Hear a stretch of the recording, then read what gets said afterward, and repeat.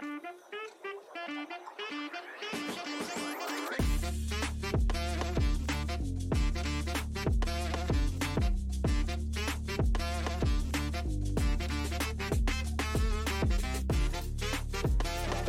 you ready?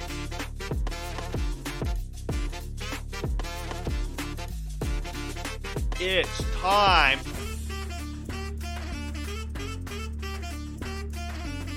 for the Beastcast. Hold on, amigos. Hello. It is.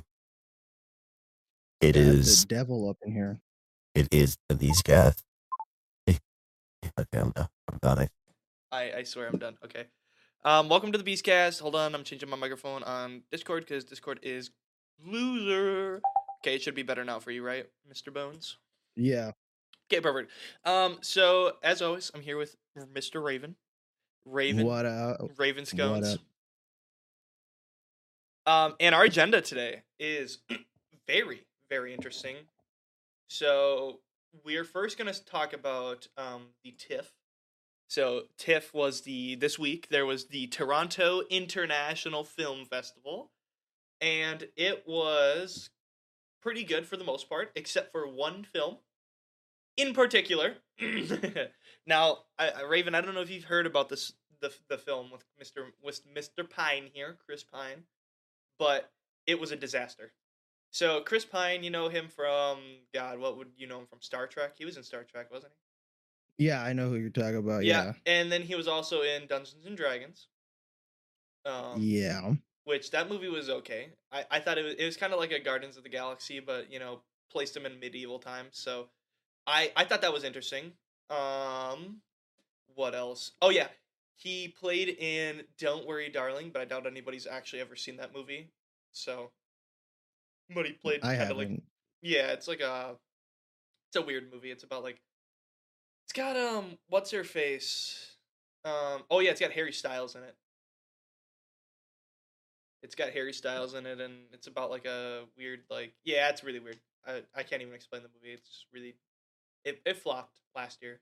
Anyways, so yeah, so he's like, you know what? I think I'm pretty good at directing, so I'm gonna move to becoming a director and stuff like that. I'm gonna make my directorial debut at the Toronto International Film Festival. Because it's one of the biggest film festivals. There's 5 big film festivals, and it's one of the bigger ones. Next to the one in France that everybody goes to, and then also Sundance and whatever. And so he decides, you know what, my movie is pretty good. It's got me, Danny DeVito, and it's supposed to be like Chinatown, which is a movie from the 70s, or like The Big Lebowski, kind of the same plot. It flopped. It was horrible. The acting apparently was abysmal. People were walking out of the film at the festival, which is like a really? That's like a big no-no. Like, you're not, like, even if the movie's bad, at film festivals, you're supposed to kind of stay and then be like, yeah, you tried, but people were dead ass walking out. It was that bad. And he apparently, it is the lowest Rotten Tomatoes score on his Rotten Tomatoes, actor account or whatever it is. The movie, I think, here we can look at what the actual what the Rotten Tomatoes score is. 23% on Rotten Tomatoes. Yikes. Yeah, and that is a yikes. It was supposed to be, I mean, it's got a good cast, and I don't know how it just had to have been horrible writing. I mean, I don't know how you can make Danny DeVito not be liked. That's tough, man. I know. I even liked him in Matilda, dude. Actually, nah. People liked Matilda. Come on now. Nobody didn't not like Matilda. Yeah, people who don't like Matilda don't get on my friends list. I used to watch that movie a lot when I was younger. I can't remember. She actually has powers, sort of, right? Matilda does? Yeah, she does. And then I remember the boy who had to eat the chocolate at the school. She wants to go to school, and I just remember that scene of the fat kid with the chocolate around his face. I still want to know what the hell that lady was baking in that chocolate cake to make people never want to eat it. It was bubbling and shit. I was like, whoa. because it was like the German, it's like the German lady with the slick back hair, and like the pain chamber. Do Mm-hmm. you remember like the the detention thing where they put him in like the bodysuit thing, and it had like spice and shit. It was like, what the Yeah, I heck? remember that. Yeah. But no, that movie, I don't know how this movie could have possibly just flopped. It's got a good cast, and Chris Pine. Not saying he's like the best actor of all time, but he's not a bad actor. He's pretty good. I've liked him in pretty much everything I've ever seen him in. But apparently he kind of is melodramatic. Like, apparently outside of films, he kind of gets a little dramatic. Like, there was that Don't Worry, Darling. The only thing that actually came out of that film was the drama between him and Harry Styles. He apparently, like, spit on Harry Styles' lap at the film festival where they were premiering the movie at last year. And Really? I don't know why, but apparently Harry Styles was like, no, it wasn't anything bad, It was just us messing around. And it's like, are you sure about that? Because Harry Styles looked a little pissed. Like, he was like, dude, like, you just spit on my fucking lap. Like, so Chris Pine, there's a video somewhere. We could probably show it for everybody who's watching on YouTube. Chris Pine, Harry Styles, spit. Bro, that's foul. You don't go spitting in people's laps. Yeah, we'll change it for everybody who wants to take a good look-see on YouTube.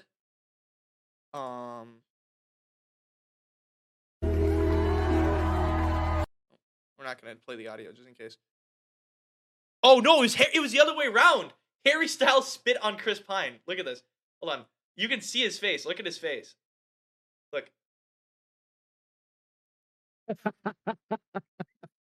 I forgot it was the other way around. Okay. That changes everything. That changes my whole topic.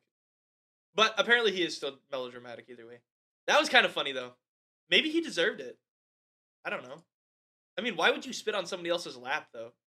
Let's read the comments. Chris said Harry didn't spit on him, but the way he just stopped and looked down tells me otherwise.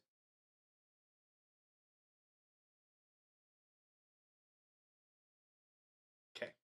Weird. But yeah. Yeah. But no, he's a good actor. So, but judging from this picture, it makes me not want to watch the movie. The picture that we have on the episode screen. Yeah. It makes me not want to watch the movie just by looking at whatever is going on there. What's the movie called again? Poolman. So it's called Poolman. Poolman. Oh my god, okay. More like Foolman. Oh, whoa! Oh, wow. The zinger. Let me slap my knee. Bazinga. Oh, let me slap my ass. Okay. Damn. Bazinga. Oh, dude, speaking of which, have you ever watched Young Sheldon? No. Are you planning on ever watching Young Sheldon? No. I don't know a single person who's ever actually watched Young Sheldon. I don't even know what the hell that is. You know from The Big Bang Theory? The funny show about nerds? I've never watched it. Oh, really? I think Big Bang Theory is pretty good. It's not like my favorite show of all time, but it's a good show. And there's a character, Sheldon, and he's like really smart. And so they made a show about him when he's younger. And it's just, I've heard it's abysmal. Like, it's not fun to watch. That is sad. Oh, dude, I didn't know this. So everybody was memeing The Good Doctor. You know that show about the doctor who's got like autism or Down syndrome or whatever it is? Yeah. And I was trying to figure out, like, dude, that guy looks so familiar. Like, where have I seen that kid from? Like, as a kid, like he had to have been a kid actor. He was, dude. He played in Charlie and the Chocolate Factory, the 2005 one with Johnny Depp. Oh, damn. He played Charlie Buckets. Yeah, that makes a lot of sense now. Yeah. I am a surgeon. Dude gave up the factory to go to be a doctor. Yeah, I guess. You could say that. But I just think like here's the deal about like film festivals. This is a hot take. I'm not a fan of film festivals, just because film festivals back in the day, up until like 10 years ago, they were like they were cool because like it was a way for people before the internet was massive to show off in a big group in front of a big audience like their indie films, like films that were not like Hmm. made by 20th Century Fox or Warner Brothers or anything like that. Okay?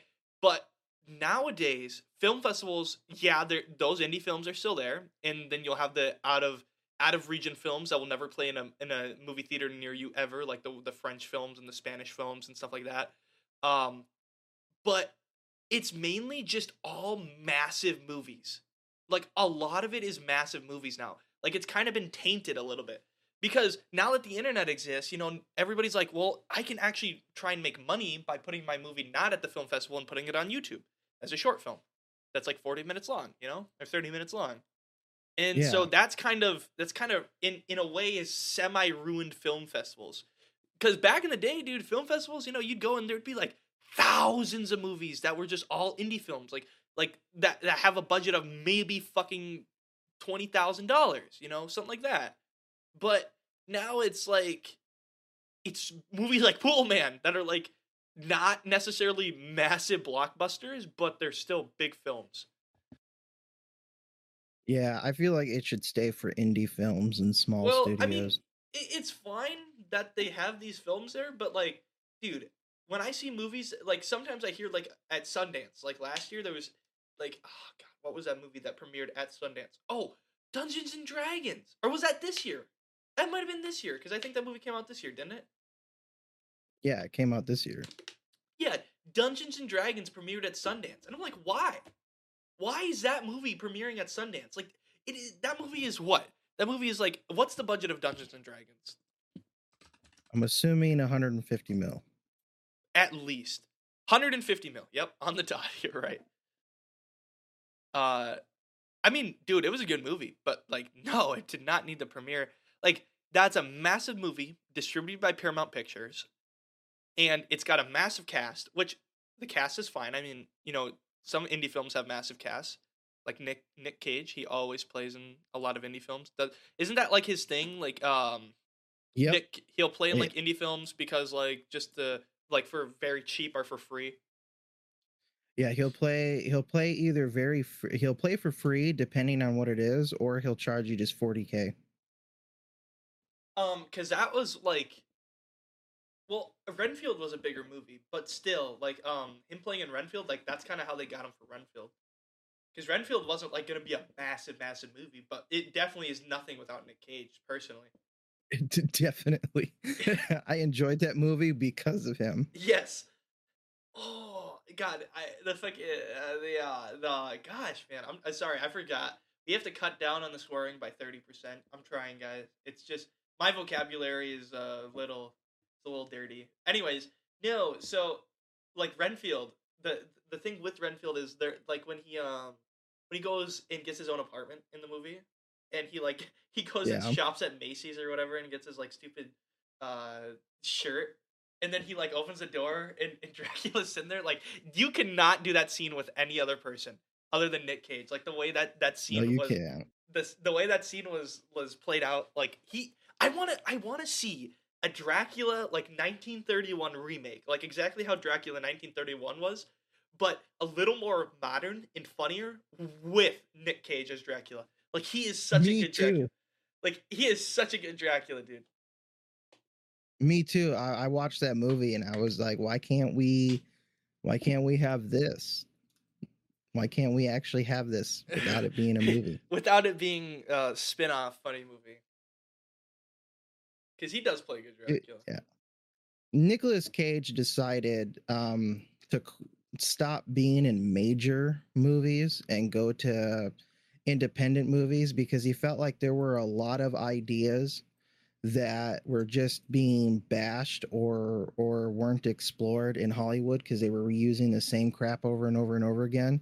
That you know, some of these small time directors have really good ideas and they're never given the time of day because studios don't have faith in them. So there came, the movie like Pig. I don't know if you saw that one, where he plays this Gordon Ramsay chef that lives out in the woods and has a pet pig that can smell out truffles, and it basically turns into a John Wick but with a pig, and it was pretty fucking nice.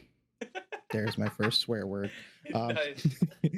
Yeah, and it was pretty nice. And he plays in some of the other films, like that one that was supposed to be the Five Nights at Freddy movie, but it got turned into something else because they didn't want it anymore. He got hired for it. I forget the name of it, like Willy's Wonderland or something. And he literally does not say a line in the whole movie. Like, he does the whole movie without saying a single line. And I don't know how they got him to do that. I think they maybe wanted him to do it for free, and he was like, only if I don't say a line. But he did a great job at saying nothing the whole time. Like, he just does a good job. I like Nicolas Cage in a lot of the stuff that he does, and seeing him in independent films has been nice. Speaking of FNAF at Freddy's, Five Nights at Freddy's, FNAF at Freddy's, Five Nights at Freddy's. We'll get into that a little bit later because our next Rip in peace. Rip in peace. LOLing out loud. We will discuss this later because we have a topic on upcoming movies. But for the meantime, I want to hear one thing from you about the Five Nights at Freddy's movie. Do you think it's actually going to be a good movie? No. Yeah. I'm gonna be honest. I watched the trailer to it, but it's got Corey Kenshin in it. I literally said to myself, I said, bro, this looks like what we had Nicolas Cage in that was actually supposed to be the movie. It's the same premise. Only the difference is they actually added someone is actually being a security guard to the storyline. Whereas in the last one, it was just Nicolas Cage. It's the guy from the Hunger Games.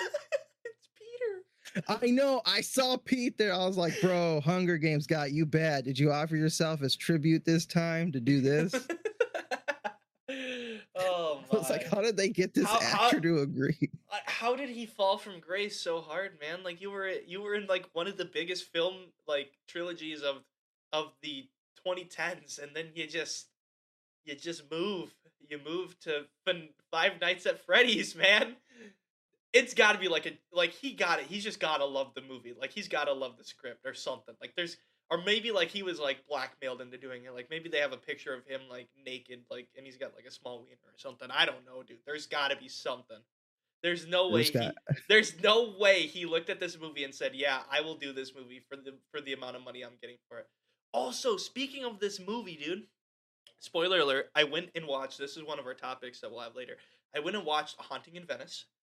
And on the wall of our movie theater here in the metropolis Batesville of 11,000 people where I go to college, I'm not even kidding. They actually have a Five Nights at Freddy's poster. Like, it's coming to my theater. Like, it's actually going to be here. Oh my gosh. I can't believe it. It's actually coming to theaters. I don't know how or why, but the movie's actually like gaining traction. When I saw Corey Kenshin in the trailer, I was like, okay, you know what, that's deserved, because bro like got his whole career from Five Nights at Freddy's, like the start. Like, I remember watching Corey Kenshin way back in 2014, and he played the first Five Nights at Freddy's, and I remember I was watching him for something else. It wasn't Five Nights at Freddy's. It was like right before he did his Five Nights at Freddy's. I was like, because back in the day, I used to be like a big, like, I was one of those fat kids that would like sit on his fucking iPad with with sticky fingers, and watch YouTube all day, like when I wasn't at school. And so I was like, I remember I was like, oh, this guy's pretty cool. He's got like 25,000, 30,000 subscribers. Subscribed to him, did the whole thing, binge watched a bunch of his content. All of a sudden, I see him in the next, like 2 weeks later, he's got like 150,000 subs. And I'm like, whoa, like, what the heck? I was like, no way. And I looked, and it was because, dude, he had like that. He played the first Five Nights at Freddy's, and it got like 2 million views. Like, it was insane. Like, it was so, yeah, it was like, it blew up. And I was like, whoa. And I mean, Corey is a funny guy too. So I mean, like, well deserved. Now he's at like 7 mil subs. So I want to say that's my thing. Okay. This is my bread and butter. Actually, he might be at like 10 mil now. Yeah, dude, he's got to be at like, let's see, how many subs is he at? 17.1 mil. Okay, so this is way bigger. So that's my thing. Okay, so this is my big like this is like my big bread and butter thing. Okay, this is like the one achievement I have in my life. If I died tomorrow and I had to find an achievement in my life, it was that I was one of the first 20,000 subs to a 17.1 million subscriber YouTube channel. That is beautiful, man. Mm-hmm. That is beautiful. Yep, I am. That if I died tomorrow, I have an accomplishment. His content was fun, but yeah. So no, he's in that movie as like a driver. He's got a cameo.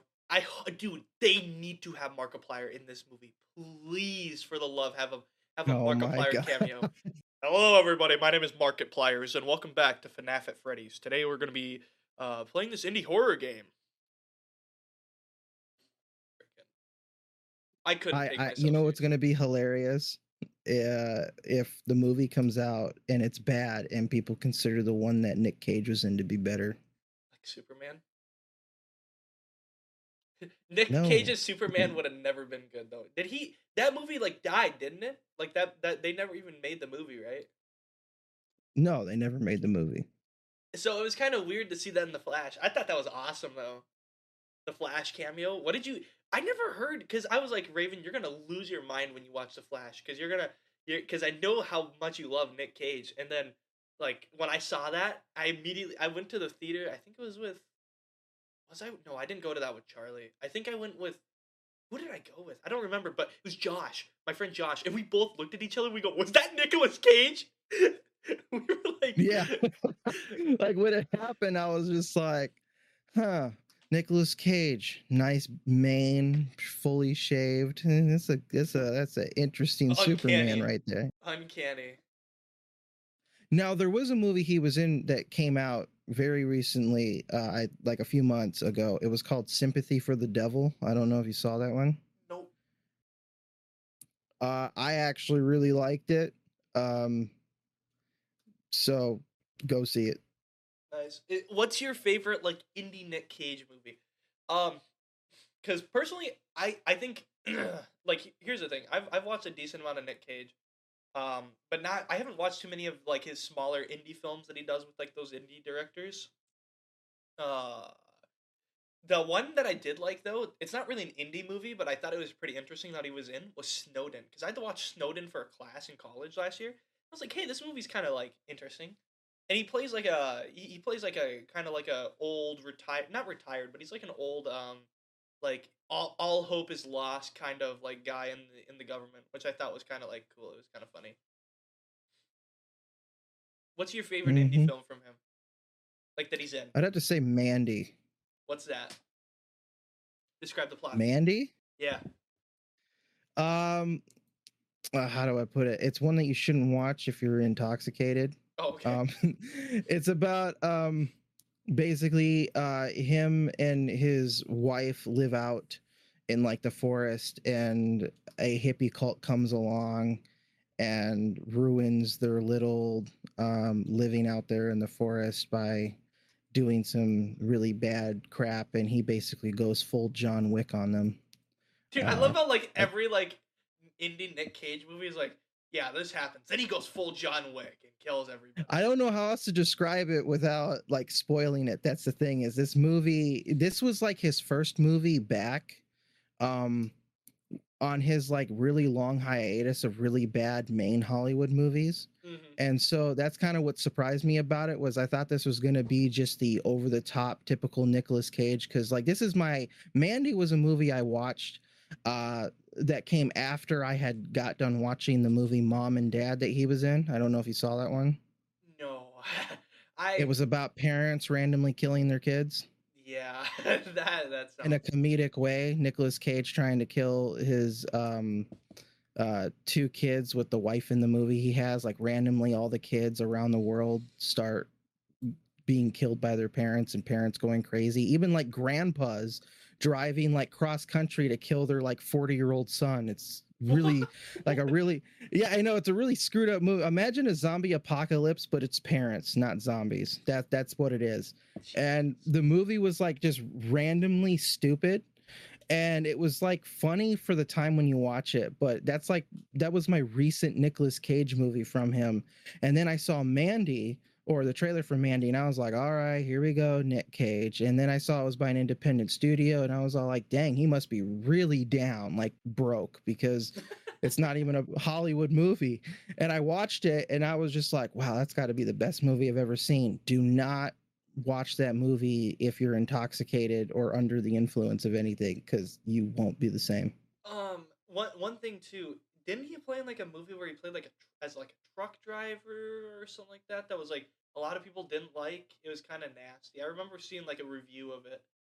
Truck driver? I don't know if he's a truck driver, but like there's a scene where there's like a truck driver, or like he's a truck driver, and I don't remember. I don't remember what it was. Here we can try and find it. Nick Cage. Sure, find it. Truck. Oh, truck driver movie. Oh, and then my second favorite Nicolas Cage movie is Joe. Joe. It's literally what it's called. That might be the movie I'm thinking of. Hold on. No, it's not. No, that's Oh, this looks like a real movie, actually. Oh, never mind. It only had 2 million at the box office. Jeez. It's adapted from a book, though. It's titled Joe.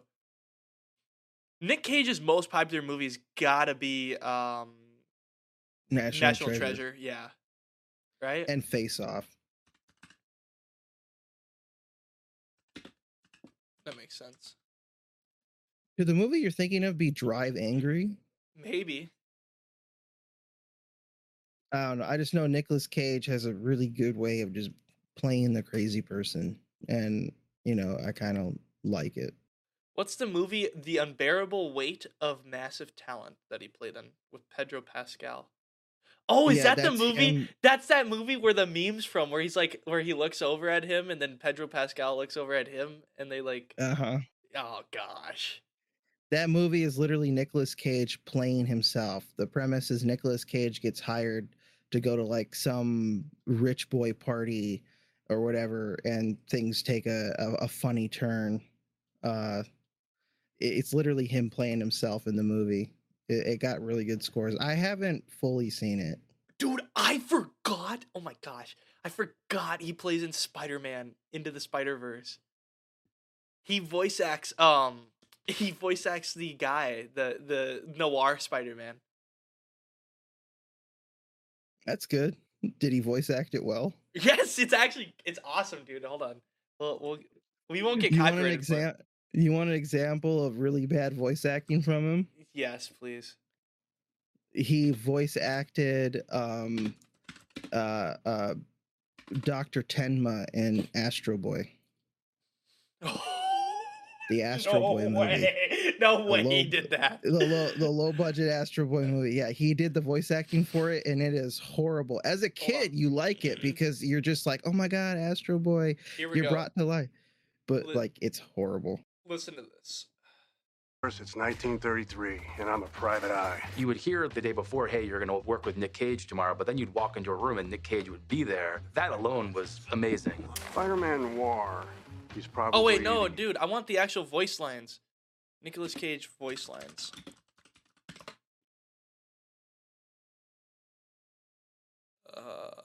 Give me some lines, bruh. We'll just do this one. Hey, fellas. Wherever I go, the wind follows. And the wind, it smells like rain.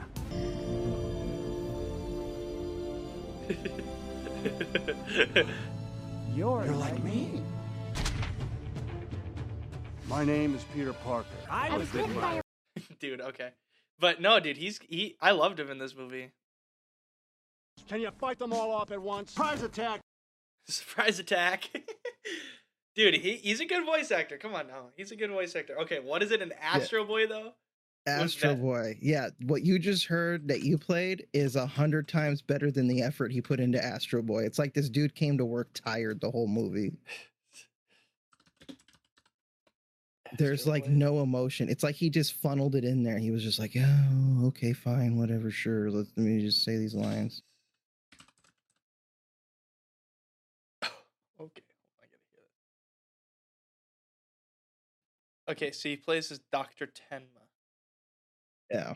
I got here as fast as I could. Where is he? Where's Toby? I sent him to his room. Please, just deactivate him and take him away. I can't bear to see his face again. Ew. I don't know how I feel about that. Was there actually a good Astro Boy movie? I don't remember. Did America ever actually make a good Astro Boy movie? Not an Astro Boy, not one named Astro Boy, but we did make the Alita Battle Angel, which is essentially Astro Boy. Yeah. Wait! That's got the guy in it! It's got the kid! He plays Astro Boy! The kid who plays Charlie! Oh my god, really? Yeah, dude, no way. What the frick? Oh my god, he's just everywhere. He's everywhere. Okay, if you take out Nicolas Cage's performance in Astro Boy, the movie was actually decent. Like I grew up loving Astro Boy and watching the show. Okay. It was okay. Yeah, it was okay. The movie was fine. It was okay. But like Nicolas Cage kind of threw it off with his weird monotone acting. Mono.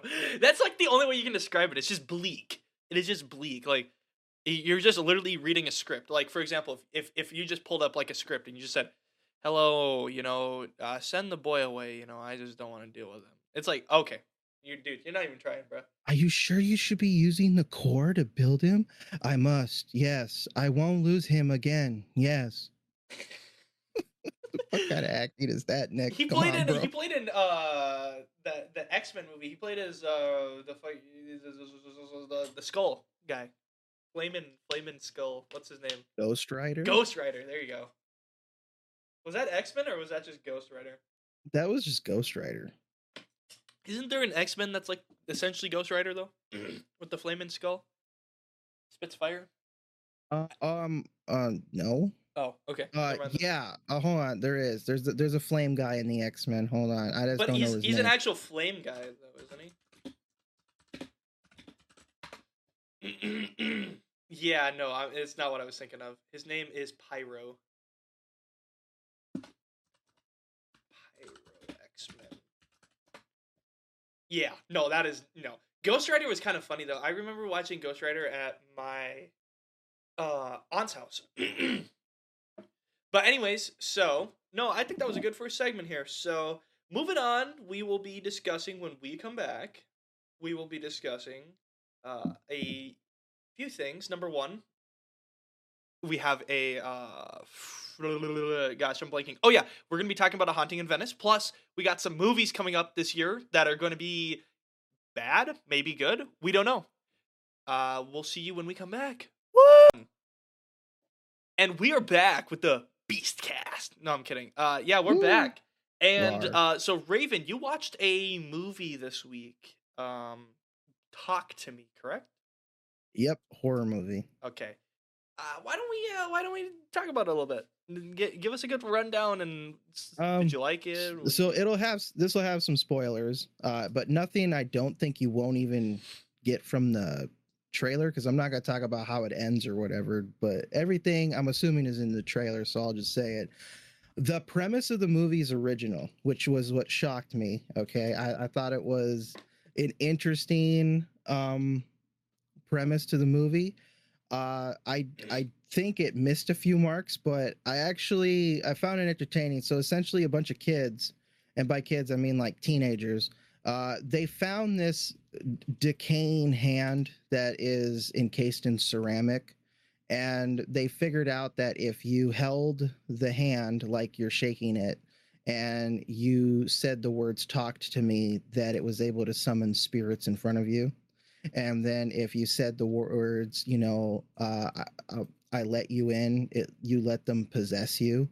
And these kids basically use this as like an alternative to drugs, because getting possessed and unpossessed is apparently equivalent to feeling like you're high and on drugs and things you're not supposed to do.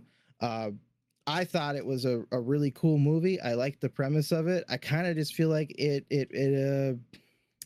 failed its execution, but it was still original enough to where I was actually sitting there wanting to know what happened next in the movie, because I'm like, you can't just screw around.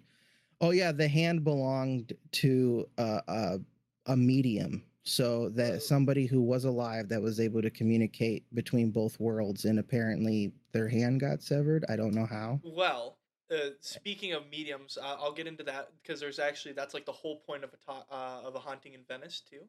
It's about a medium. Yeah. So, but I saw the trailers for this movie, and now would you recommend would you recommend me watching this movie? Like, not just me, but the general just bloke who's listening right now. Yeah, I would recommend that they watch the movie. Is it now, because you know how horror kind of in the past like 10, 15 years has kind of been, severed. Like horror movies have started to become like really bad. Is it different enough from most horror movies that you can understand like what's going on, but it's not going to be like boring because it's been done like 1,000 times before? Yeah, I would say go ahead and do it. Yes, I do think it's different enough to not be like the typical. There is a lot of the F around and find out in this movie that I feel like people should probably see, so they probably don't repeat the same mistake. What was that movie that came out last year? Smile. Did you like that movie? You know, the one with the. I did actually. You did like that movie. Out.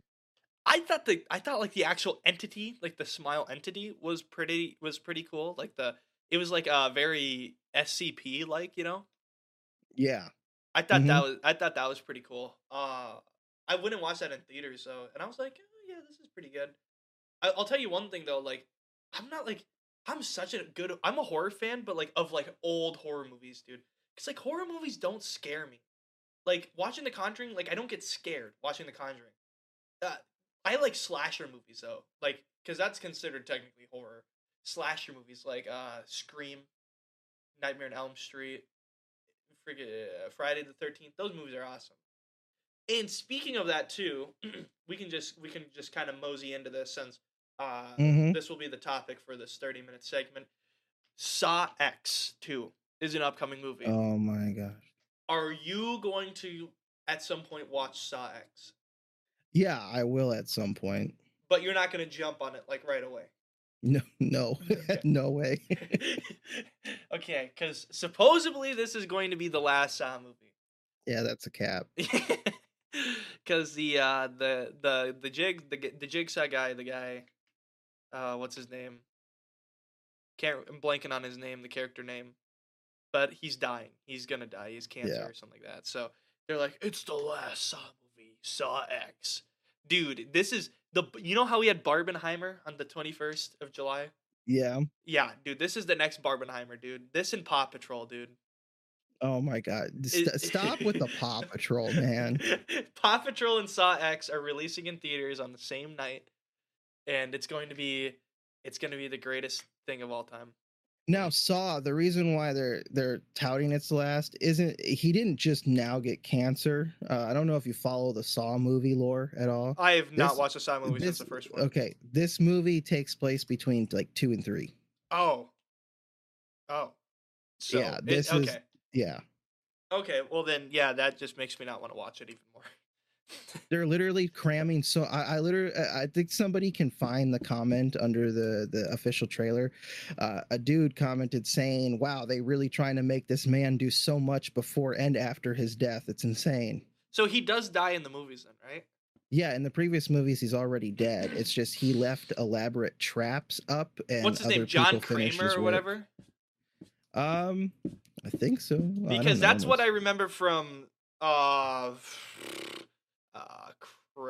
Dead by Daylight, when you play as Jigsaw, you play as the pig. Yeah, like John Kramer's his name. He's the pig, or he's not the pig, but he has like a person who's the pig, right? Like there's because his daughter was like died on the Year of the Pig or whatever, right? Or something like that. I don't follow the Saw lore, but it's something like that. And then ever since then, like his daughter was taken from him. He's just been and he's been a killer. I actually like the pig in Dead by Daylight. It's a cool concept. Did you know that in Dead by Daylight, speaking of FNAF at Freddy's too, while we're at this, Five Nights at Freddy's, there was supposed to be a Springtrap killer in Dead by Daylight. Really? Yeah, and it was essentially going to be the same thing as it was going to be the same thing as the pig, right? So essentially, how the pig works is it's like she's a really fast killer, and when she knocks you down and puts you on the hook, she puts like one of those reverse bear traps on your head or whatever. And if you don't go to these little jigsaw stations and Jigsaw laughs at you, like you try to like you put your hands through the things, like with the knives, and you have to try and you have to try and take the helmet off. Like that's where you find the key. So Springtrap was gonna put like it was essentially the same thing, but instead of being able to take the reverse bear traps off, you would be put in when you would get knocked down. You would be put in a animatronic suit, like one of the body suits. And essentially what you would do is you could not take the suit off. Once you got the suit on, you couldn't take it off. Which is why the killer kind of sucked, because you were really loud and you could see like where everybody was with the suits. And they also had the spring lock mechanism thing, so you would constantly have to go and wind it up at these stations. And if you didn't, the spring locks would activate and you'd die. It was kind of busted. And also that was right when Scott Cawthon got into that weird like drama stuff like 4 years ago, and so then they pulled out of the deal too. But it was all in there. It was like there was people that leaked the files. Like it would have been a cool concept. I think it would have been cool to see it come to like to life. But I just I don't know about that. So Saw X is coming out, which I probably am not going to go see, mainly because it's really expensive for me to see movies now, and I'm not going to waste my money going to see Saw X. If you want my opinion, I think Saw X is maybe, let's see, what's the budget of Saw X right now? Let's find out. 70 mil. 70 mil. You looked it up? No. Oh. Sawzy. I meant to say Saw X. Sawzy. They're just going to wind down. Saw Y is next. So the budget was... Show me the budget. Oh, they don't even got the budget on here. They're afraid. I'm going to guess it's not going to make its money back. Not even close.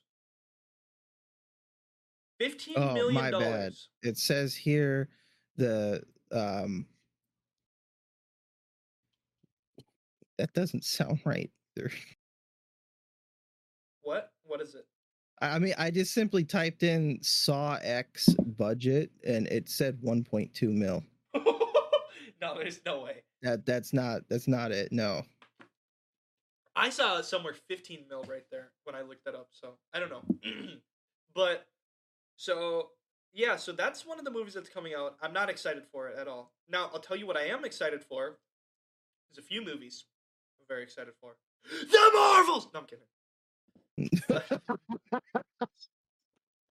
Dude, I hope that movie gets pushed back. Just keep pushing it back until it never. That movie shouldn't. You want to know what's okay? This is the funniest crap you're ever going to hear me say. I went.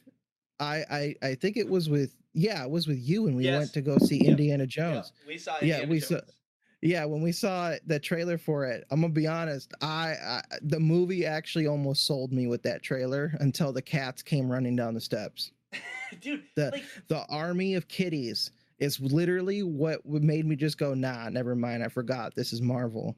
Like that's literally because I was actually enjoying it. I was like, dang, all three of these like powerful chicks gonna do stuff. That actually looks good. This looks nice. It's selling me. And all of a sudden, all these little kitties come running down steps, and I'm like, oh, okay. Well, now you ruined it. Nothing against cats. I'm just saying the way that they showed it in the trailer, it brought me back to how they don't do anything interesting. So the problem that I have, and this is going to be our final topic of today, which will be later, when we come back from our second break, is going to be on Marvel. I'm kind of sick of Marvel a little bit, and I'm especially sick of Brie Larson in particular, because she's just not a good actor. Like, I don't like her in a lot of stuff. The only good movie Brie Larson was ever in was King Kong 2016. Or was it 2017? It was one of those years. It was King Kong, that King Kong Skull Island movie. It was a good movie. Yeah, and she was good. She was good in that. But other than that, she's never sold me on a role. She's not a good freaking Captain Marvel. I'm not a fan of her. I'm not a fan of the stuff that she does outside of like acting and stuff like that. And the thing is, especially with the movie, is that wouldn't drive me to not go see the movie.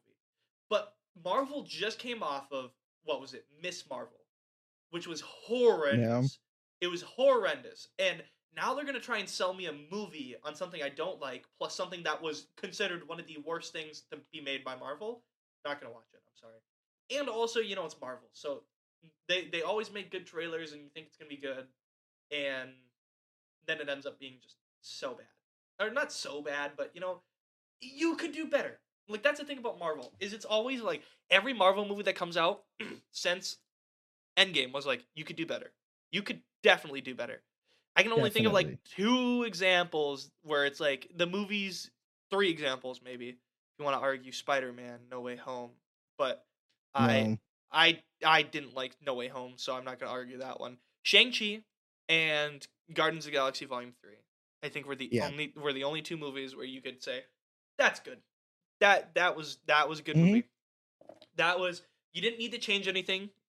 Yeah, you could have probably added something, maybe, but I didn't need it, And that's the problem with Marvel, is it's just like Doctor Strange was like, it's a movie, it numbed my brain for 2 hours.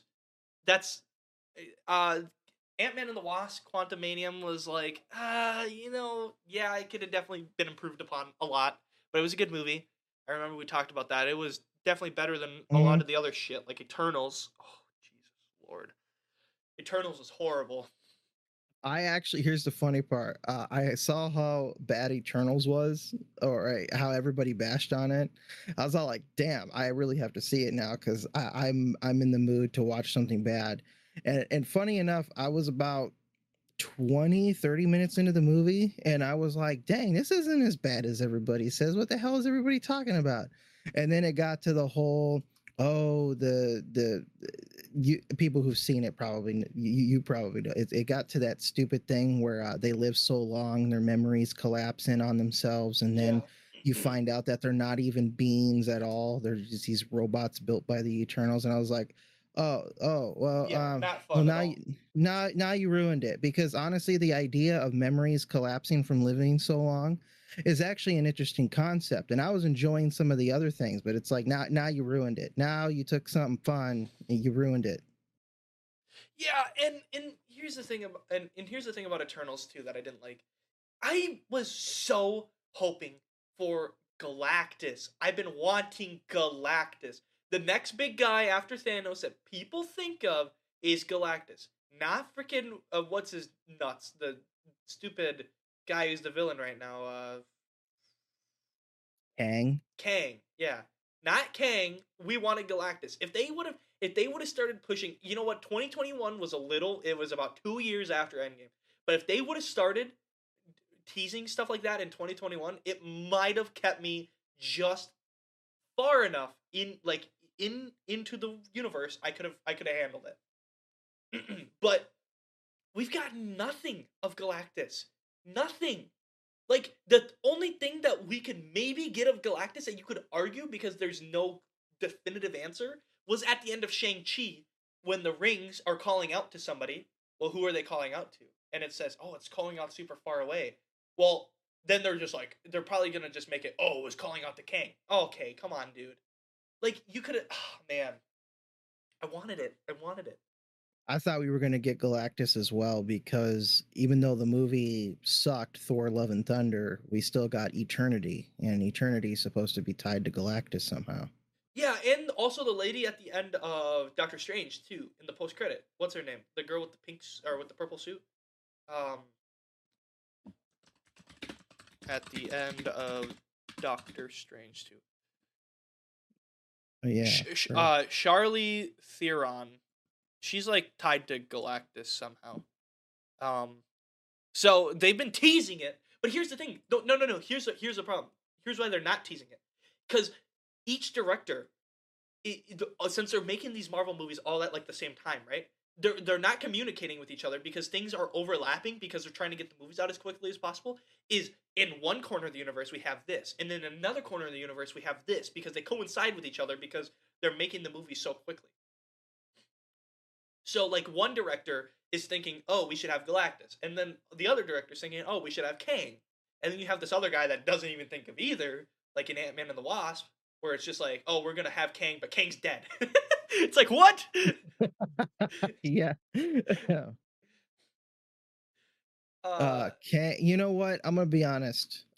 Kang is such a stupid idea. I think it should have been the one from Guardians of the Galaxy 3, the Evolutionary. Oh, that would have been cool. I loved him. He's been so far since Thanos the best villain we've gotten. And I actually loved him when I saw him in the theater. When I saw what he was doing, I was like, this dude, I love this dude. And every time you think he's just some random guy who has power going to his head, like when I'm assuming the captain's quarters, when where they steer, and they all start rebelling against him, he all of a sudden just pulls out this Superman blast. Yeah, and I was like, whoa, he just fucking obliterated everybody.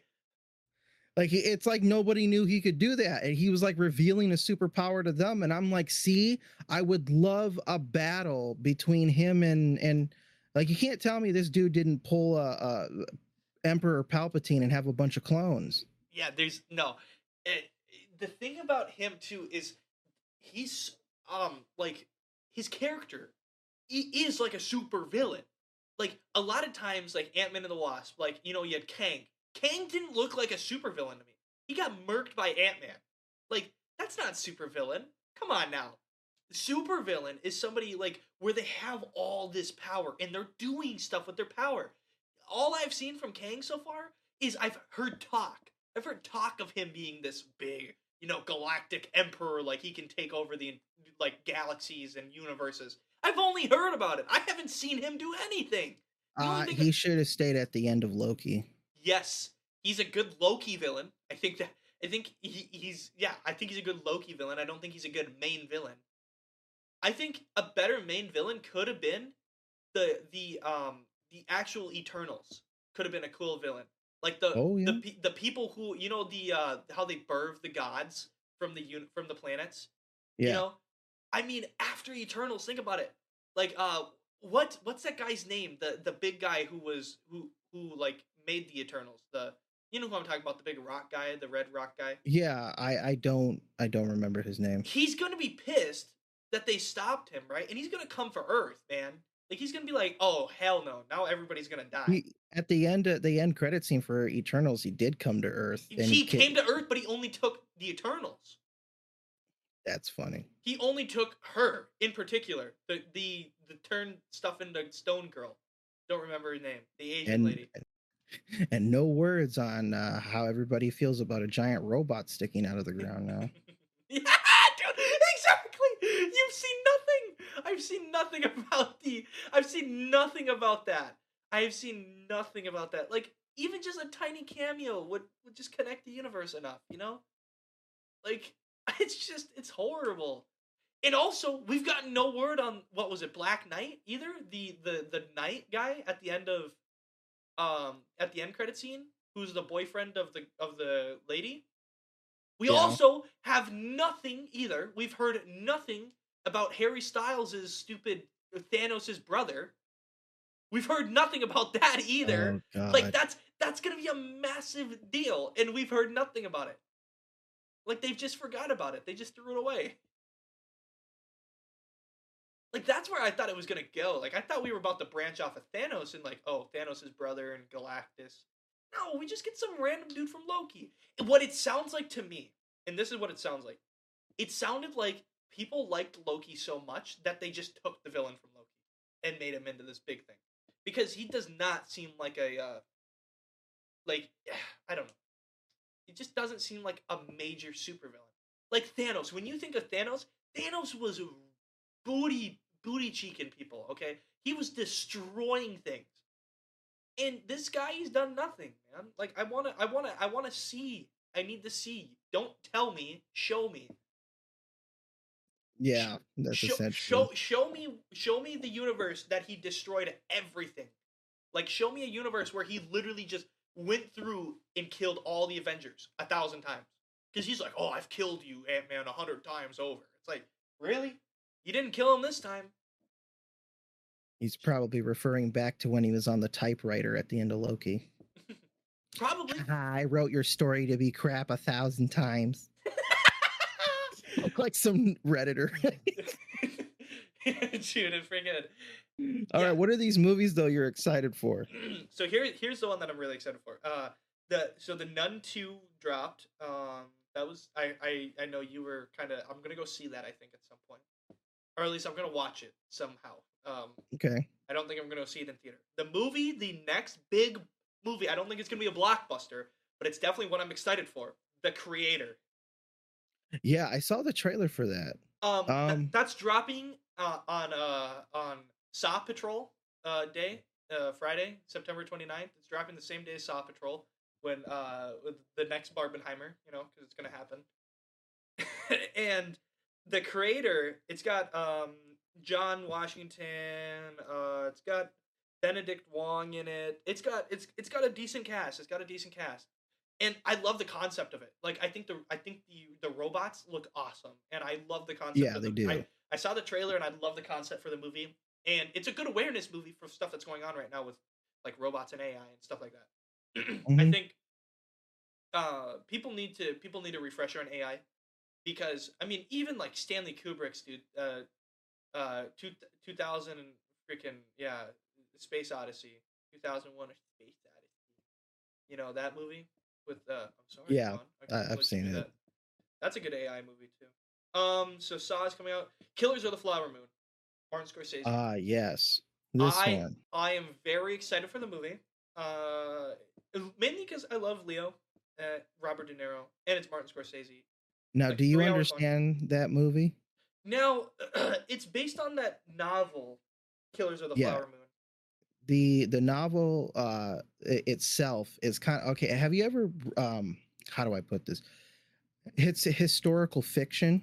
Yes. It's about something that did happen in history, but it's like a historical fiction. Like this is like if I had wrote a time during like the birth of Jesus, clearly I will be making up a bunch of stuff, but the birth of Jesus, yada yada. Yeah. So like this is about the Osages down in Oklahoma and their oil fields. Yep. And honestly, I'm really excited to see what they do and if they follow the book nicely, because it's really the book that is the best, not necessarily how close they stick to the history of it, because the book did a good job at retelling the history of the Osage people and what happened with them in a much more understanding way. And I really hope that this movie, brings that, because if they screw this up, it's gonna suck.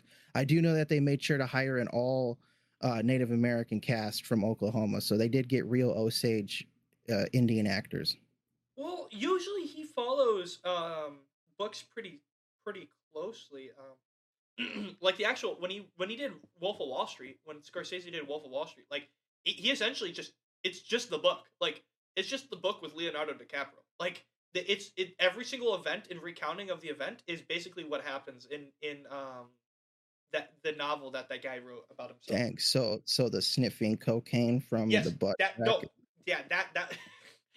Everything are the pouring hot wax on his balls and stuff like that during the dude, that movie is, dude, I love that movie. That's still considered, that's in my top 15 movies of all time. I love it. That's definitely one of Leo's best works. Well, was Goodfellas a novel? I have no idea. I think Taxi Driver was definitely a novel. At some point, it had to have been. That's got Robert De Niro. Robert De Niro and Scorsese get together like bread and butter, dude. He was in The Irishman too, wasn't he, with Scorsese? Yeah. Yeah, dude. Robert loves that guy. But No, historical fiction, like, yeah, historical fiction's fun. It's my favorite genre. That's semi what I'm writing for Sick Out of Fashion. That's what I wrote. It's a horror historical fiction of Yeah. of coronavirus. Corona. So yeah, so Killer of the Flower Moon is gonna be the movie. If I don't go see the creator, I absolutely know I will go see the Killers of the Flower Moon. 100%. I will see Killers of the Flower Moon. It's just Now, yeah. Go ahead. No, the creator. When I watched the trailer, I love the concept. Just like you, the robots look good. Everything looks good. I just feel like the trailer's not selling me on the acting. Yes, I'm a little nervous, but I'm hoping that it kind of just plays better. Sometimes, Yeah. sometimes trailers, some movies have bad trailers. Tenet, I love Tenet by How to Train Your Dragon. Oh, true. Yes, literally. No, Tenet. Okay. Look, I love Christopher Nolan, and Tenet was not his best movie, but it was a good movie. The trailer did not sell me on Tenet at all.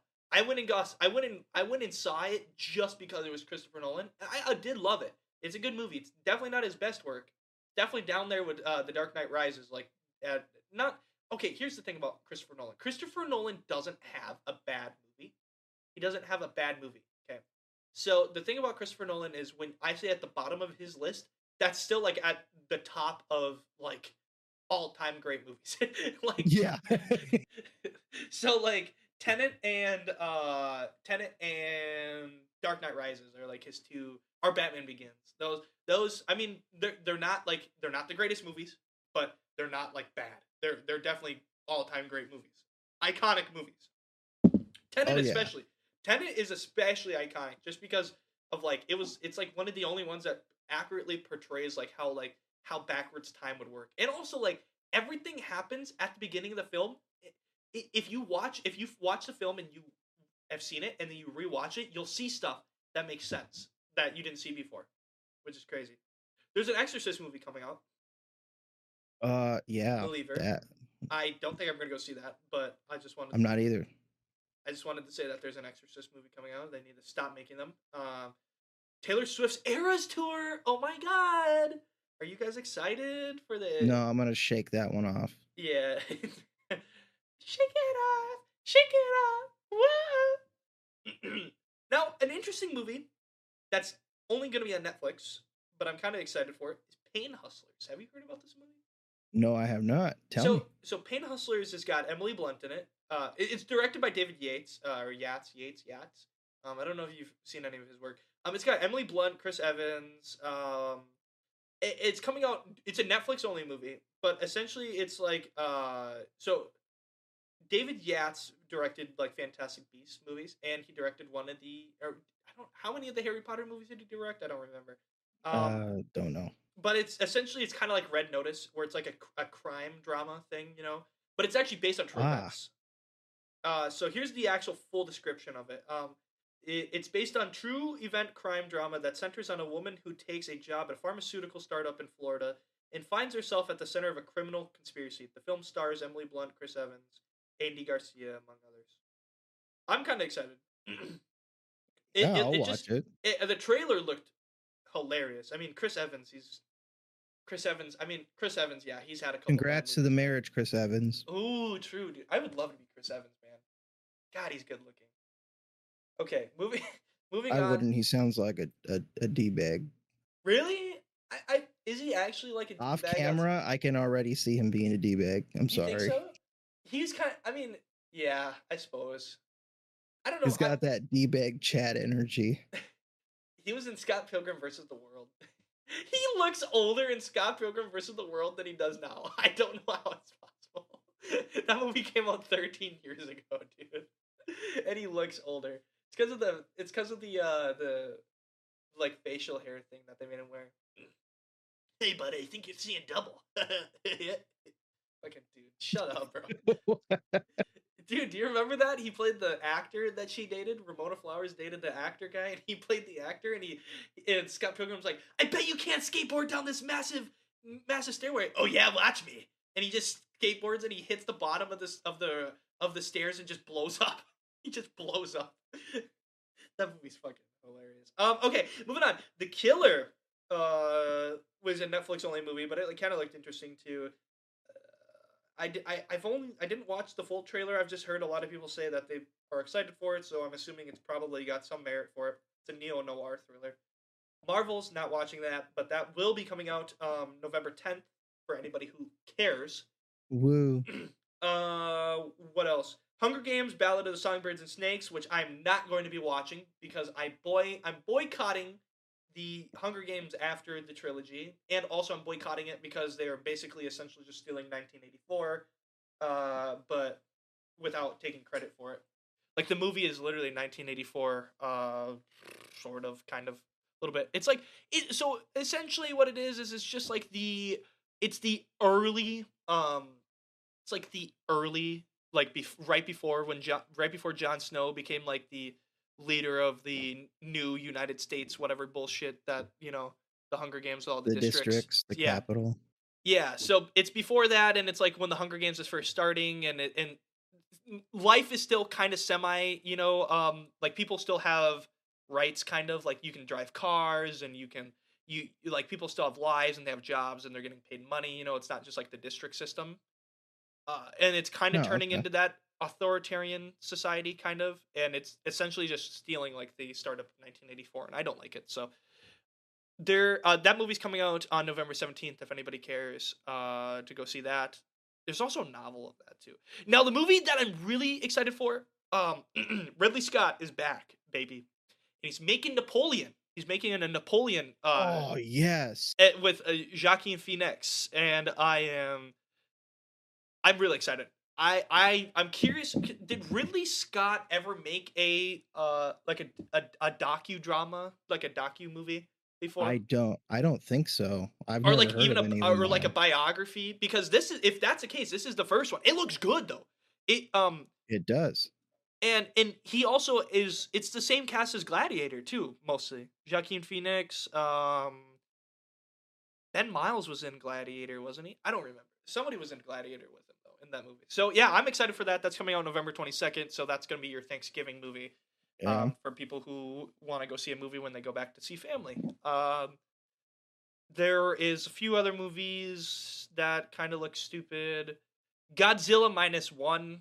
That is a Japanese Godzilla franchise. Looks good. It's not the American one. It's not the King of Monsters one, like the universe with King Kong and all that. So don't get your hopes up that we're getting a Godzilla American movie. This is Godzilla of the Japanese franchise. So it's directed by Takashi Yamazaki, the guy who did I don't remember, but he did something else. He did all the visual effects himself too. So that movie will be cool. That's like coming out. Poor Things. That's got Emma Stone, Mark Ruffalo, all that. Yeah, that movie looks kind of okay. And then Wonka. Yeah, Wonka. Timothy Chalamet. It's got Keegan-Michael Key. Really? Okay. Yeah. That movie's coming out December 15th, so. Rebel Moon. Zack Snyder. We'll talk about Rebel Moon when we come back, because we're running a little long. So when we come back, we'll talk about Rebel Moon, and then Marvel is pushing all of their movies back really far. Is Marvel going to survive that long? We'll be back. We are back with the Beastcast. So we just rewatched the Rebel Moon trailer. And the thing is about Rebel Moon that I want to talk to you, because I got a lot to say. I also know a lot about this movie too. So let me, before I get your opinion, what did you think of when you were seeing that? Like, what was the first thing that came to mind when you saw everything on that screen, how it was playing in the trailer? That since Disney's failing, Zack Snyder came in with his own Star Wars. So here's the best part. You're 100% right. And I knew this is what everybody thought, right? So they did some research when they interviewed Zack Snyder. This movie, and I kid you not, when you hear the word Rebel Moon, Star Wars, or when you hear Rebel Moon, you see the laser swords, you see all that stuff. You want to know why it looks like that? Because this was supposed to be a Star Wars movie. So they had to change the movie. In 2012, Zack Snyder had this idea for Rebel Moon. I think it was called Rebel Moon. And this was before Disney. This was right around the time, Disney had just bought George Lucas or Lucasfilms. And so Zack Snyder came to them and said, "Hey, you know what? Look at this, guys. You guys want to do a really cool project with Star Wars, And then they were like, "Oh, that actually sucks because we're going to make our own Star Wars trilogy," which was sucked, But so Zack Snyder was like, "Here's my idea of a Star Wars movie." And they liked it at first. And they were like, "Okay, we'll give you some budget and stuff." So he started making the movie and the screenplay and everything. And around 2013, they were like, "You know what? No, we're gonna scrap you because we want to make our own, warrior hero woman Star Wars, with a girl protagonist." And he goes, "What? Dude, you guys gave me all this money and all this stuff to do this, and now you're throwing me away?" So the movie went on hiatus while he made some amazing movies, like Justice League, Batman versus Superman, stuff like that, right? Mhm. And he finally, after getting cut from DC, came back to the idea. I want to say around whenever he got cut. And so for the past, I want to say 3 years, he's had this idea, and over COVID, he brought the idea back, and he was writing it and got the screenplay, all that stuff set up, and then they started filming it, and yeah. So everything in it is essentially just like Star Wars. It was all designed to be a Star Wars movie. For most of the part, the general outline of the story had completely been written by 2013. So we're gonna see essentially Zack Snyder's version of a Star Wars movie. Yeah, it looks like he decided to expand lost potential with Dune and expand what Star Wars could have been in one movie. And I feel like this is like a Thanos moment where he put on the glove and was all like, "Fine, I'll do it myself." Yeah, so that's essentially, you're 100% right. He essentially was like, "This is the movie I've been," because he's been wanting to do this movie for a while. That's what he said in the interviews. He's been wanting to do this movie for a while, but nobody would back him to do it until Netflix finally gave the mantle and said, "Well, we will, back your movie," because Netflix, I think, is hoping that maybe they'll get a shot in the dark and they'll get some sort of Star Wars franchise from this type of deal where they'll get their own Star Wars and people will come back to Netflix just for this, like they would Lucasfilm and Disney. Oh, okay. But it's not going to happen. Speaking on Star Wars, okay, hold on. No, I'm getting so ahead of myself because I got a lot I want to talk about on this. So first off, what did you think of the trailer now itself? I love the trailer itself. The trailer itself did a good job at showing you me want to it. watch it? I do. I want to watch it. I want to see his idea and what he wanted to come up with for his own world that he had to change from obviously a Star Wars script. But Yes. just I want to know what Zack Snyder's vision would be for a galactic empire. I want this movie to do one thing. That's a very heated topic. I want this movie to show Disney that you can have a female protagonist and a female who is the typical, strong female, but done right. Because Rey sucked so bad, is the poorest example of having a strong female. And I want this movie to show everybody it's not the female that's the issue, it's the writers. And Scargiver is 100% going to do that. I can already tell you, I've seen a trailer. I've seen of the trailer, she's only in the trailer for about a minute and 10 seconds probably of it. But I can tell you right now, I already like Scargiver more than I like Rey. And the thing is then, because here's the thing, a lot of people right now, they will scream and yell at you because you don't like Rey because she's a woman, which is not true at all. Once we actually get a female empowered, a powerful female character who's well written, and actually we understand where her powers come from, how she got to her powers, then maybe people will actually say, yeah, Rey kind of sucked. Because it's not anything about that. Rey is not a well-written character. And people are finally starting to realize that now that we have Ahsoka in live action, and the general audience who never watched Clone Wars or Rebels finally realized, whoa, wait, there's been this powerful woman-female character in Star Wars this whole time. Yes! She's been there the whole time! She just... Yeah. Dude, Dave Filoni, that man is a genius, but nobody will give him a platform. And Ahsoka is one of the most well-written characters in the Star Wars universe, period. Okay? Period. Not just female, period. Of all characters. why when people, like, my English teacher in 11th grade, she was like, that's kind of sexist. I said, how? I don't like Rey. It's not because of that. It's because here's what I'm comparing Rey to. I'm comparing Rey to Ahsoka. And I can tell you, from Ahsoka, I can tell you right now, Rey has nothing on how well Ahsoka's written. Ahsoka has a backstory. Ahsoka has moments where she's not the strongest, and she works her way up to being a powerful Jedi. She is one of the most powerful Jedi at... Well, I mean, to be fair, it's not hard to be one of the most powerful Jedi at the time that she's a powerful Jedi, but still, she is a powerful Jedi. She's a hope in the universe. She is a hope in the universe, yes. And also, the fact that she can fight Darth Vader, one of the strongest, I kid you not, one of the strongest people in the universe, and have a chance at saying, oh my god, she's going to win. Like, you know when you watch two sports teams, and they play, and you're like, oh, that team's done.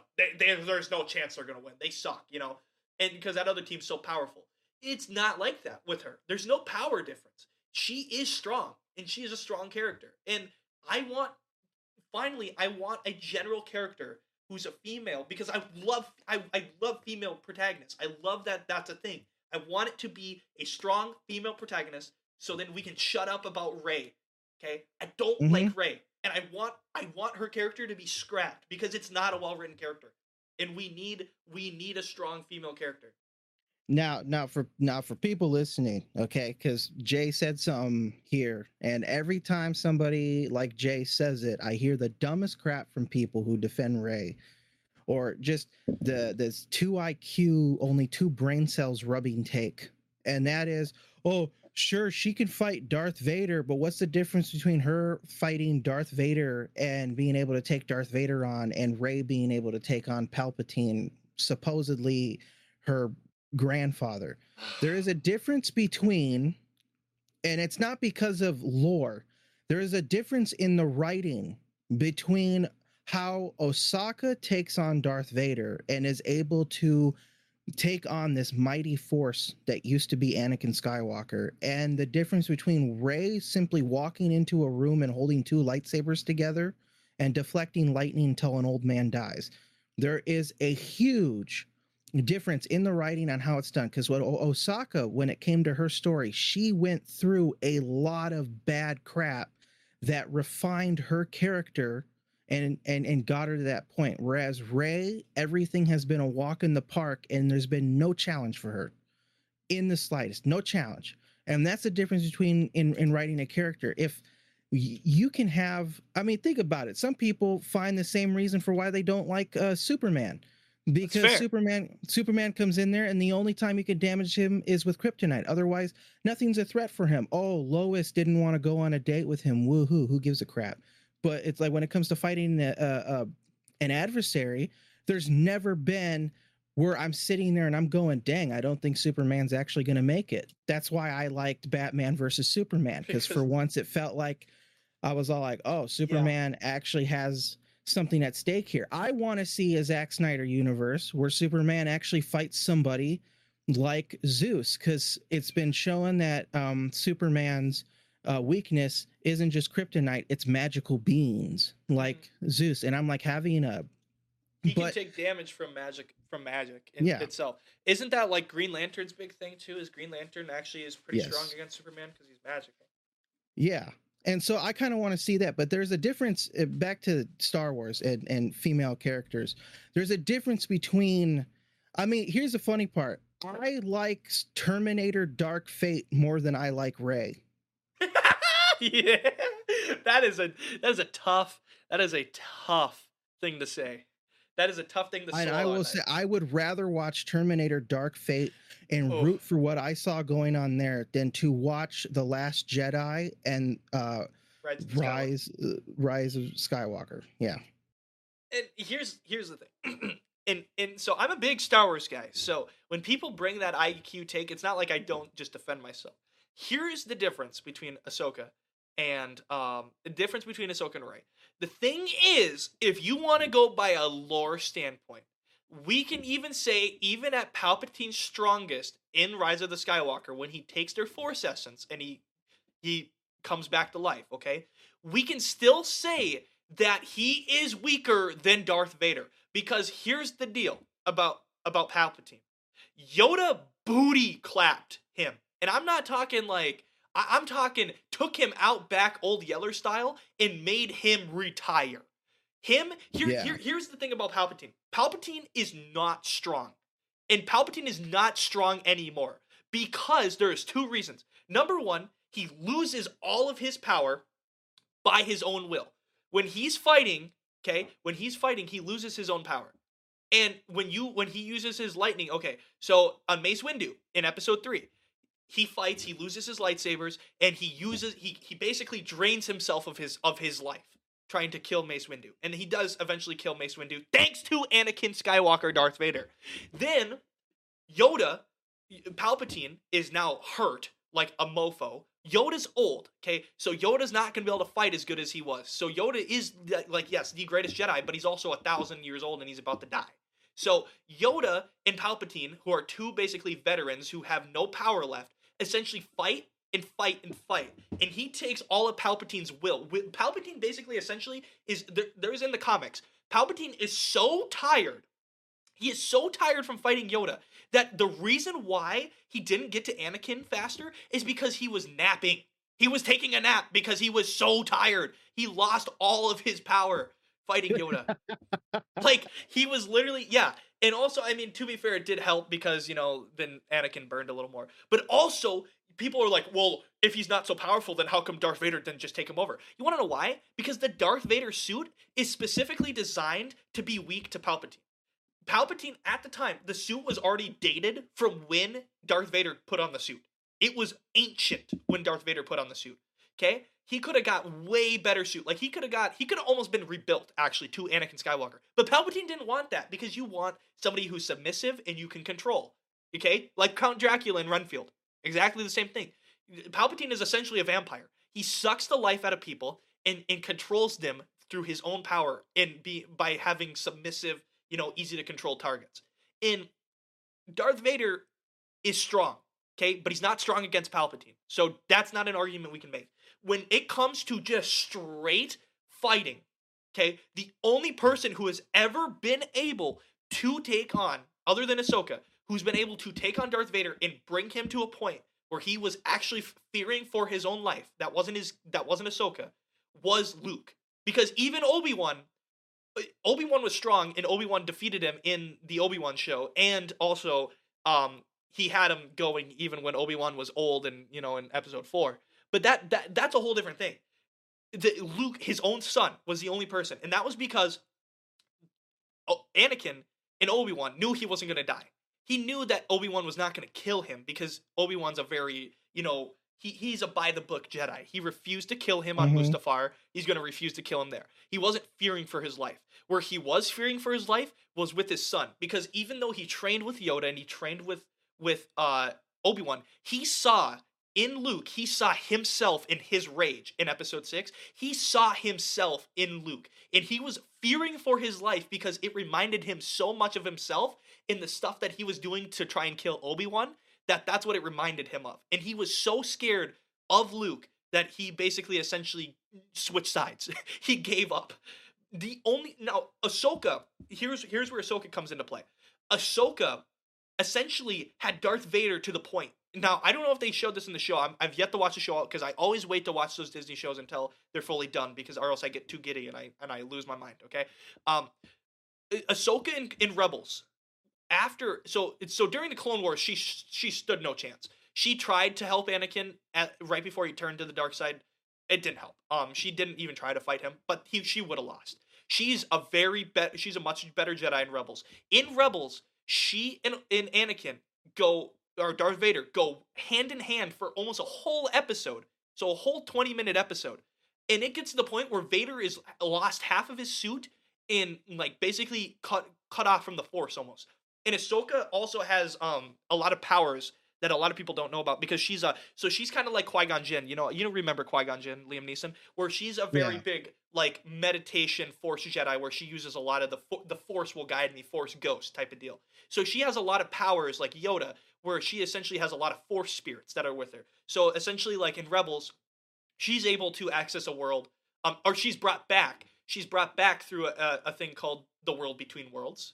and she can access that, and that's how she helped defeat or almost defeat Vader.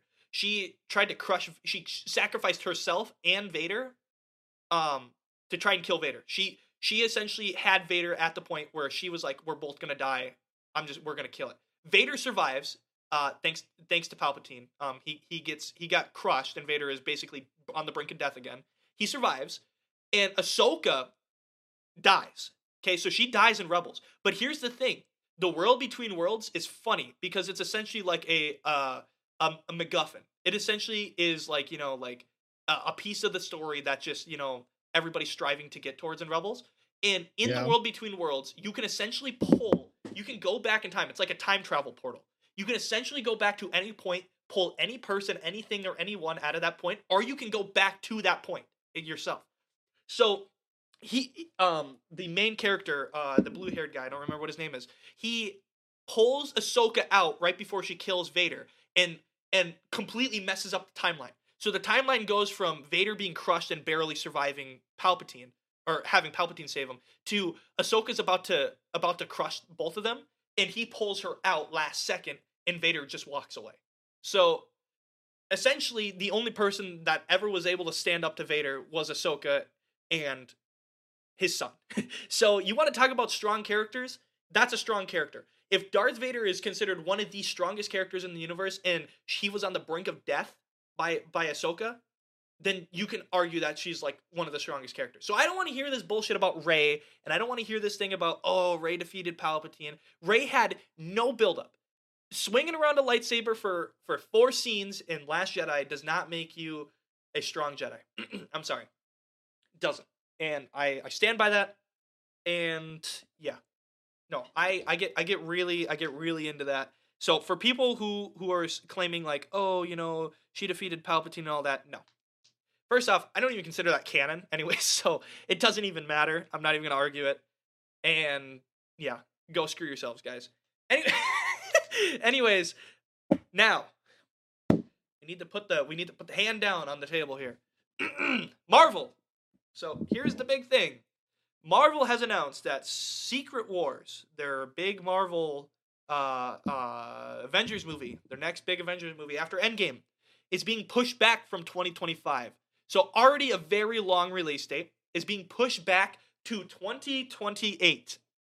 Now, my question for you, and this is where we'll kind of go off topic depending on how we feel. Do we think that Marvel is actually going to be popular enough to have people care in 2028 for their movies? No. I want to hear your opinion. No? You don't think so? No, it's a straight up no. I mean, maybe kids will, because kids will always love things, but I honestly don't think anybody will be interested in Marvel movies. I don't care about Kang. I've never heard one person who cares about Kang other than the people who like to meme.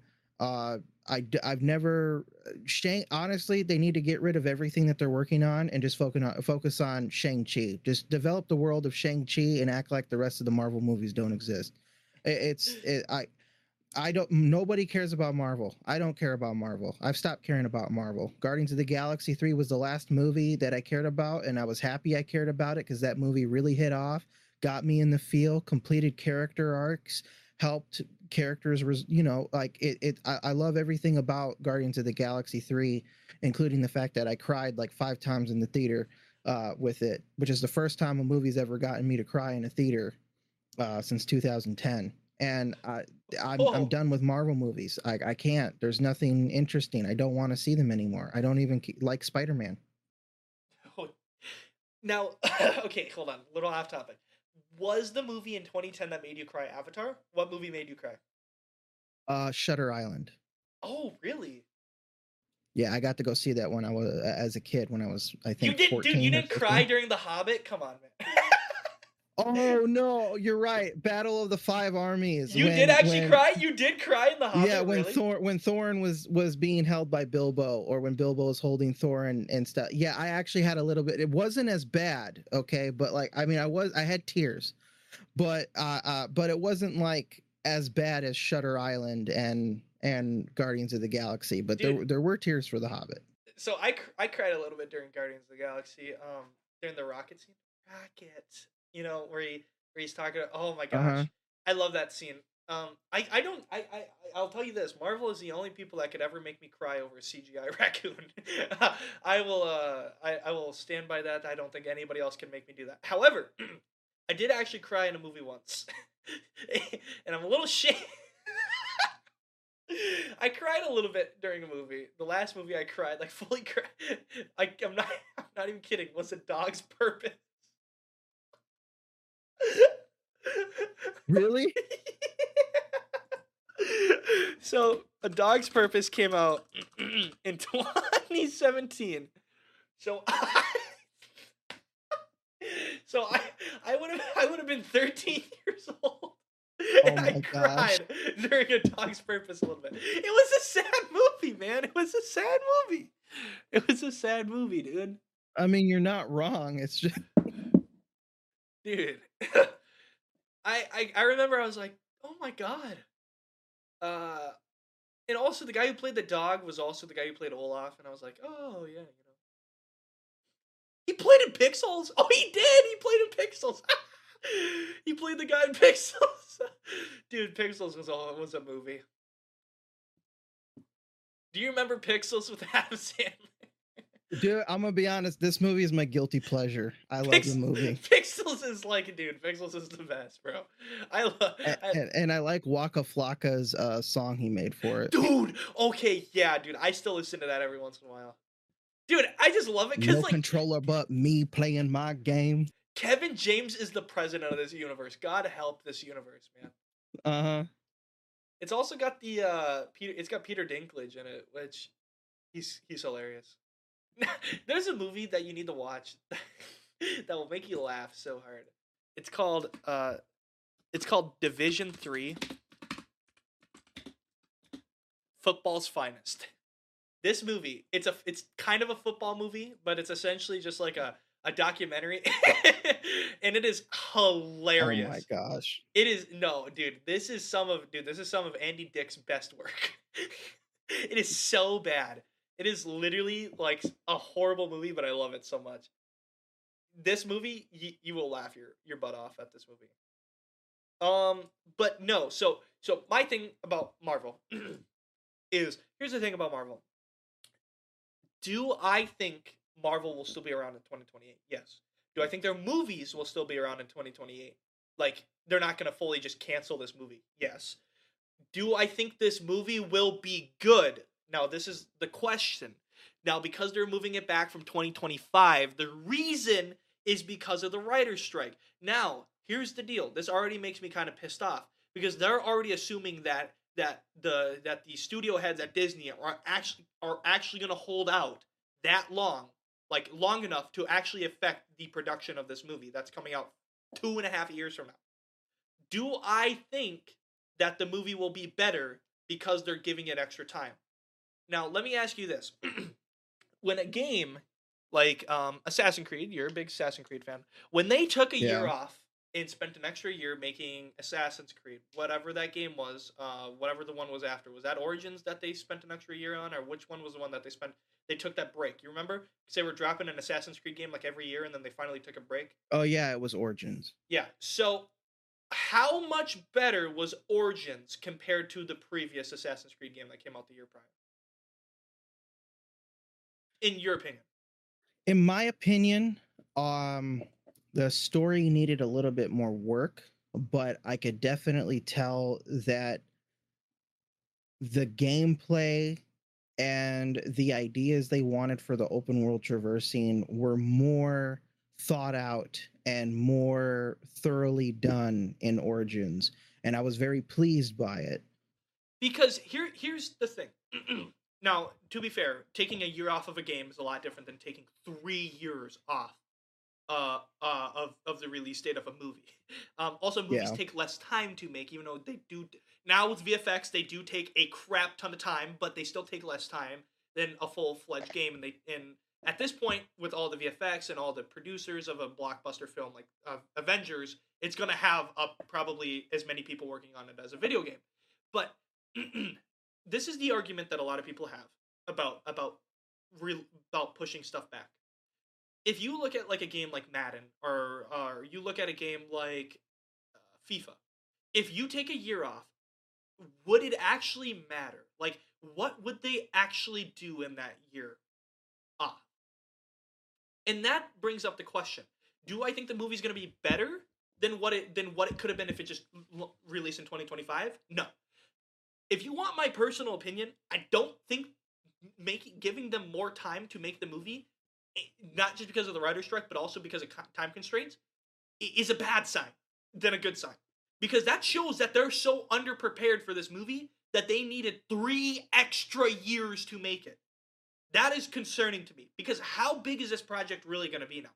Because when projects get that big, it brings up the question, is it ever actually going to be how the vision's going to be, how the original vision of the story was?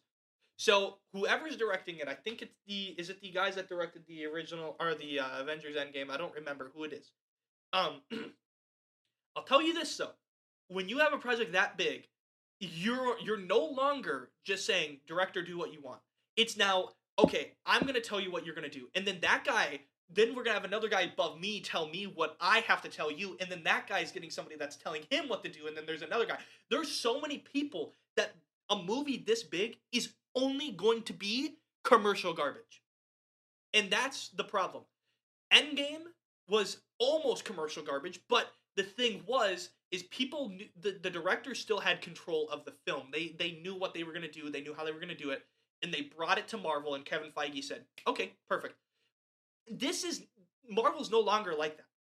Even for smaller budget films, like, for example, like Ant-Man and the Wasp, it was no longer, or Doctor Strange will take his better, because it was Sam Raimi. Sam Raimi had no control over what was going on. They slapped his name on the director's spot. When he would make a decision, he had to go and request for that decision to be made. Then that had to take weeks through multiple teams of writers and editors, and then come back to him. That's not directing. That's not helping. It's only changing it to be commercial garbage. And the only movie I think that didn't do that recently in Marvel was Guardians of the Galaxy 3.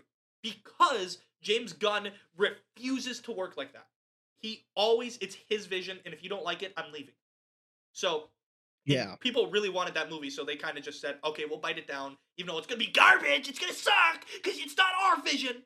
And by the way, I can tell you right now, everybody at Marvel, like all the higher-ups, hate Guardians of the Galaxy Volume 3. They probably think it's horrible. Everybody else loves that movie, but they hate it because it's not their vision. Because they're so egotistical that because it's not their vision, they hate it. And that's the problem with this movie. Do I think giving it 3 extra years? I mean, if it was the director saying we need 3 extra years, then maybe, because maybe the director actually has control over it. But when you are getting 3 extra years to do something, it's obvious that this is so out of the league of, like, out of the realm of possibility that I think it's just gonna be bad. It's just gonna be horrible. It's gonna be a bad movie.